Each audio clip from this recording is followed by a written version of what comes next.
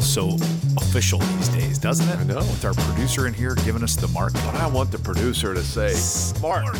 Give it to us. Yeah, I'm Bryan Neale. Bill Caskey. And we are the Advanced Selling Podcast. We're here every Monday giving you tips and ideas and strategies to make your sales life better. Whether you're a salesperson or a sales manager or a CEO of a company or an owner, we're here for you. We got your back. We are at LinkedIn, advancedsellingpodcast.com/LinkedIn. Very good. Go visit us on our LinkedIn page, and you can also LinkedIn to us while we are there. So, have you ever been road raged? Bill, have you been road raged? Have I been like road rage? Has someone gotten angry with you on the road anytime recently? I've had a road rash before. Road rash. You've had that. You lay your bike down, right? Yeah, that was bad. No, I haven't. I was driving north of here yesterday in a little town called Kokomo, and around 4:30, 5 o'clock at night, it gets really, really busy, and it's a virtually stop-and-go traffic for about 4 miles. So we're in this sort of stop-and-go traffic, and I was behind this big semi-truck, and the lane to my right was moving a little bit more quickly. When I say a little bit, like they're going 6 and we're going 4. That's the difference. So I signal, and I look over my right shoulder, as any good driver do, to check their blind spot, and I pull over into the right lane. And I'm talking to a client on my phone. And there's a minivan there who gets behind me, and this woman starts going crazy. And then she pulls up next to me, and it looks like a son is driving, and she is there, and she's, I'm guessing, in her mid-50s, looked a little disheveled a bit. You're in Kokomo. A lot of F-bombs here, but get off your cell phone, going crazy, flips me off. I'm thinking, oh my God, this poor woman is having an issue, right? And she keeps screaming and screaming. I pull up to her again. She starts yelling at me again. I mean, we're literally, this is like walking. Miles down the road. Yeah, totally. I'm like, I think I might get shot here. I told my client, if you hear shots, I've gotten shot by a woman in a blue minivan who's upset because I cut her off. She was going 6, I was going 4. That was quite frightening for me. I didn't respond. It was hard. It's hard not to respond in those scenarios where you want to like go back at the person, and so it's really, really tough for me to do. But if you're having road rage that badly, I might kind of check into life. Just kind of see what's going on there, and maybe there's a little bit more to it. Wow. And I doubt she's a listener, so I think I'm safe. You probably are right. And the rule I always have is whenever you hear about a crime committed, and they say, "Oh, they don't know who committed the crime." Yeah. I always say, "Yeah, they do. 80% of the crimes are committed by people you know." So this would have been the 20%. Totally. She didn't know me. No, she just knows that I was the guy that cut her off going 6. You feel sad. 4. I mean, there's a sadness though that overcomes you when you see somebody who's the most interesting part of the thing is she wasn't driving. The guy was driving. He was fine with you. Totally. I was watching him the whole time. And then she's like glaring at me in my mirror, and I'm looking at the driver who's driving. He's just sitting there. I think he was taking the same stuff I was, right? Oh, yeah. It's probably her husband. And we're like both like here, like I'm doing the eyeballs. Like, we're here, dude. I'm taking the brunt of this for you, bro. Funny. A couple shout outs today, Brian. Enric Werfelt. Yeah. He is our most faithful Swedish listener. I love it. We need to go on a road trip to the EU. He says, thank you for the great podcast. Started to listen to your cast a couple of weeks ago, and now I listen to one episode on my way to work and a second on my way home. I feel like it's influencing my day-to-day performance and mental attitude to sales. And he has a question, which we will actually handle that question in future episode. Yeah. And then I've got a quick shout out to one of our faithful long-term clients and listener who he told me yesterday, now it's Matthew. Matthew's from England, and I don't do a good UK accent here. But he told me yesterday, and I wanted to make sure I heard this right. He said, I listen to you guys at the end of the day when I'm mowing the grass on the toboggan. Do British people call a lawnmower a toboggan, or did I mishear him? Toboggan? I thought he said toboggan. I'll see him this afternoon. I'll clarify that. I could have swore he said toboggan. Does he had an interesting dogs, name. like a dog sled out there pulling? I don't know. His mush, he's mushing through the grass. That's beautiful. Is he going to enter the Iditarod? I don't know. That he's practicing. I'll ask Matthew if that's what he said. I swore that's what he said. Do British people call lawnmowers toboggans? A riding mower. Or a tractor. What do they call a tractor or a toboggan? I don't know. Pulling a toboggan. I don't know. Anyway, I've got a shout out also to a good friend of our show, Dave Callahan. Yeah. We had the meetup in L.A. a few weeks ago, and I was out there, and you never know when you have a meetup who's going to show up, and you're always a little, so I was packing heat. I was making sure I had a gun in case we had the lady from Kokomo who showed up. But I was sitting in the bar at the Four Seasons in Thousand Oaks, and about 5:15, I said, anybody who wants to come, I'll be there at 5. I'll buy him a drink, and 5:15, I hear my name, Bill Caskey. Love it. And it was Dave Callahan. He works for Cressa Partners owns a commercial real estate firm out there, and he was nice enough to come by. We had a great chat. We spent about an hour together and had a couple beers and got to know him, and really good guy and loves the podcast. So shout out to Dave. Beautiful. And on that note, we're on the road show. As Bill and I go out, we're going to start telling you where we are. I am going to be in the UK. I have a long-term client. I'm going over there for them. I've been there several times in the past, and they've asked me to go back on November the 6th. I'll be there the 4th, 5th, and 6th in a town called Peterborough. But on the evening of November 6th, I'll be down in London. I don't know where I'm staying yet. It'll be near Heathrow Airport. Okay. But I will invite people to go out. And our goal here, we're going to exponentially grow our live crowds. And what that means is we're going to double it each time we go. So Bill had one come to his. My goal is to have 2 people meet me in London, England on the evening of November 6th. I'll buy the beers.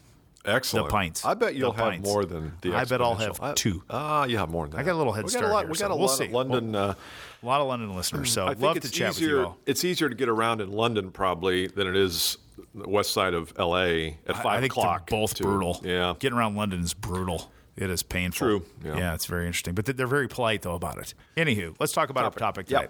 Yep. This came up, actually, just this morning. I got a text from CEO of one of my clients, bright and early, said, I need you to call me. Situation is this. We've got a long-term, very healthy, very strong relationship, very profitable relationship. And we've had a situation, as a lot of relationships do, where we've got some discrepancy in whether it's a project or a delivery, whatever it is in your business, where there's either you signed up for this certain level of scope and we feel like we either got shortchanged or it wasn't what we thought, or we're not going to pay you full price, and we have an invoice discrepancy. You think we owe you $50,000, we think we only owe you 30, and now we've got some angst. Or it could be anything at all. It could be a delivery of the way you manage the project. But there's some angst all of a sudden in a relationship. Yeah. And it starts to bubble up, and now it becomes a real serious issue.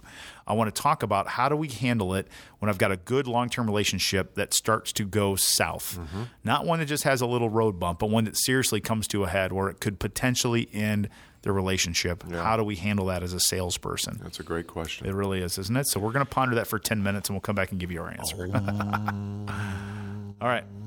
I did yoga this morning. I was ohming at 6 a.m. Wow. Bright and early. Ohming at 6. Yep. Yeah, I think the question is a bigger question also than just when a problem hits, because I had a situation similar to that where I have a client who's calling on this large customer, and they're getting ready to buy something new, and they've done a terrible job of managing the relationship. So I wouldn't call it really a problem, but it's an opportunity that they may not get because they've kind of let the relationship go, and they're just assuming that if we do good work, they're going to love us forever. Right. And so I think this is a great question, probably one that we devote a whole series of podcasts to, is how do you retain relationships and grow them so that when stuff like this happens, it doesn't mean the end of it? No, definitely not. No. Yeah. And so a couple of tips for you to think about, and I'll start with a couple that I gave my client this morning. We always start inner game and mentality here, and I think it's important to place this relationship in the right place in your mind. And it's really, really hard, I think virtually impossible, to not be attached to long-term relationships, because most of all, they're good and they're collaborative and you're tight with them. And when they start to get to that point where there's some angst and it runs the risk of ending, it makes it really, really hard on you. I don't recommend that you full-on detach from something like this. A lot of people want to say, I'll be detached and I'll just go in there and I don't care if they – be really careful with that, because I think you can get too detached. I think what you need to have there is a healthy attachment. That's how I'd frame it up. So if you're preparing mentally for this meeting, I think you need to be cautiously attached or have healthy attachment to what's going on there, to be protective of yourself and understand that the outcome might be this is the beginning of the end. This thing might come to unwind and start to be okay with that, but not so okay with it that you're reckless in the meeting. That would be my first bit of advice. Yeah.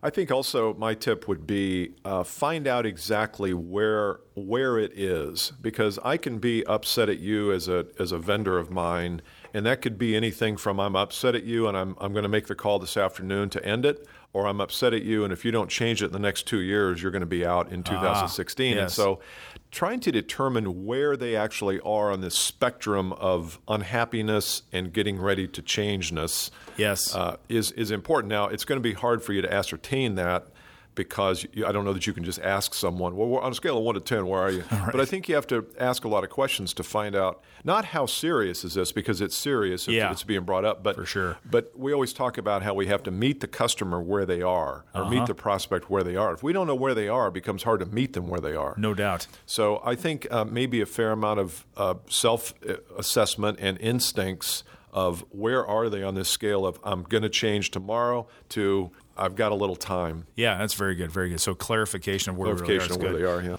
Next, I put this is very tactical. This is one of the hardest things to do in this situation is do not defend yourself. Everyone wants to go in here, I think, sometimes and say, we need to state our case. We need to defend ourselves. We need to tell them why this happened.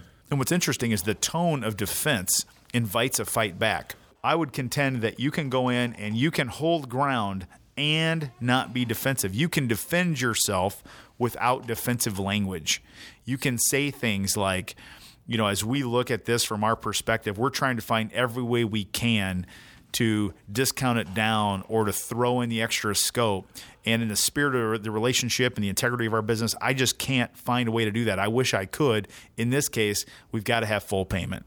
So I've just I have defended myself and put a line in the sand. I haven't done it in a way that says it's defensive. It's defensive, right? Yeah. So the language there is critical. You can't have defensive language in this scenario, I don't believe. I don't think that's healthy. So that is a profound rule there, is you can defend without being defensive. Because once you're defensive, that's what invites the fight back, and then they're going to be defensive. And completely. It's really very hard to do. It's very difficult to do, but it absolutely can be done. Yeah. It's a way to do it. I've got a client who's spending a lot of time with this. It's the same one I just talked about earlier about they recommended a solution a couple of years ago, and now the solution they recommended apparently has not worked as well as it could have, and really usually the blame in these things falls on a lot of different in a lot of different places. And so now the customers ask them to go back and cite all of the emails, all of the written documentation, kind of do a CYA on. And I said to my guys, like, well, is that really? So what's that going to prove? You're going to prove that you're right. They're going to prove that they were right. Well, that's not going to change. So it's not like they're going to say, "Oh, you're right, man. We screwed up." They're not going to say that. No. So what's the point? But my other tip here was meet them where they are. And I think this is probably not so much a tip when you're in this position, but it's a tip to avoid the position. And that is, I think we spend a lot of time with brand new prospects to the ignorant. We ignore current clients. And I know I've been guilty of that too sometimes. Is we think our work speaks for itself, but yet think about how many changes there are at client sites over the course of a year. It's supposedly 20 to 30% of the people change, or their systems change, or their priorities change. It's good. And if you're not managing that and in there rooting around trying to find out what the changes are, you will be caught blindsided. This really is a blessing in a way because they know there's a problem. What if you don't know there's a problem? All of a sudden one day you're out. That happens a lot, doesn't it? Happens a lot. All the time. And if you're not focused, spending focused attention time on cultivating bigger relationships better, continuing to ask what the problems are,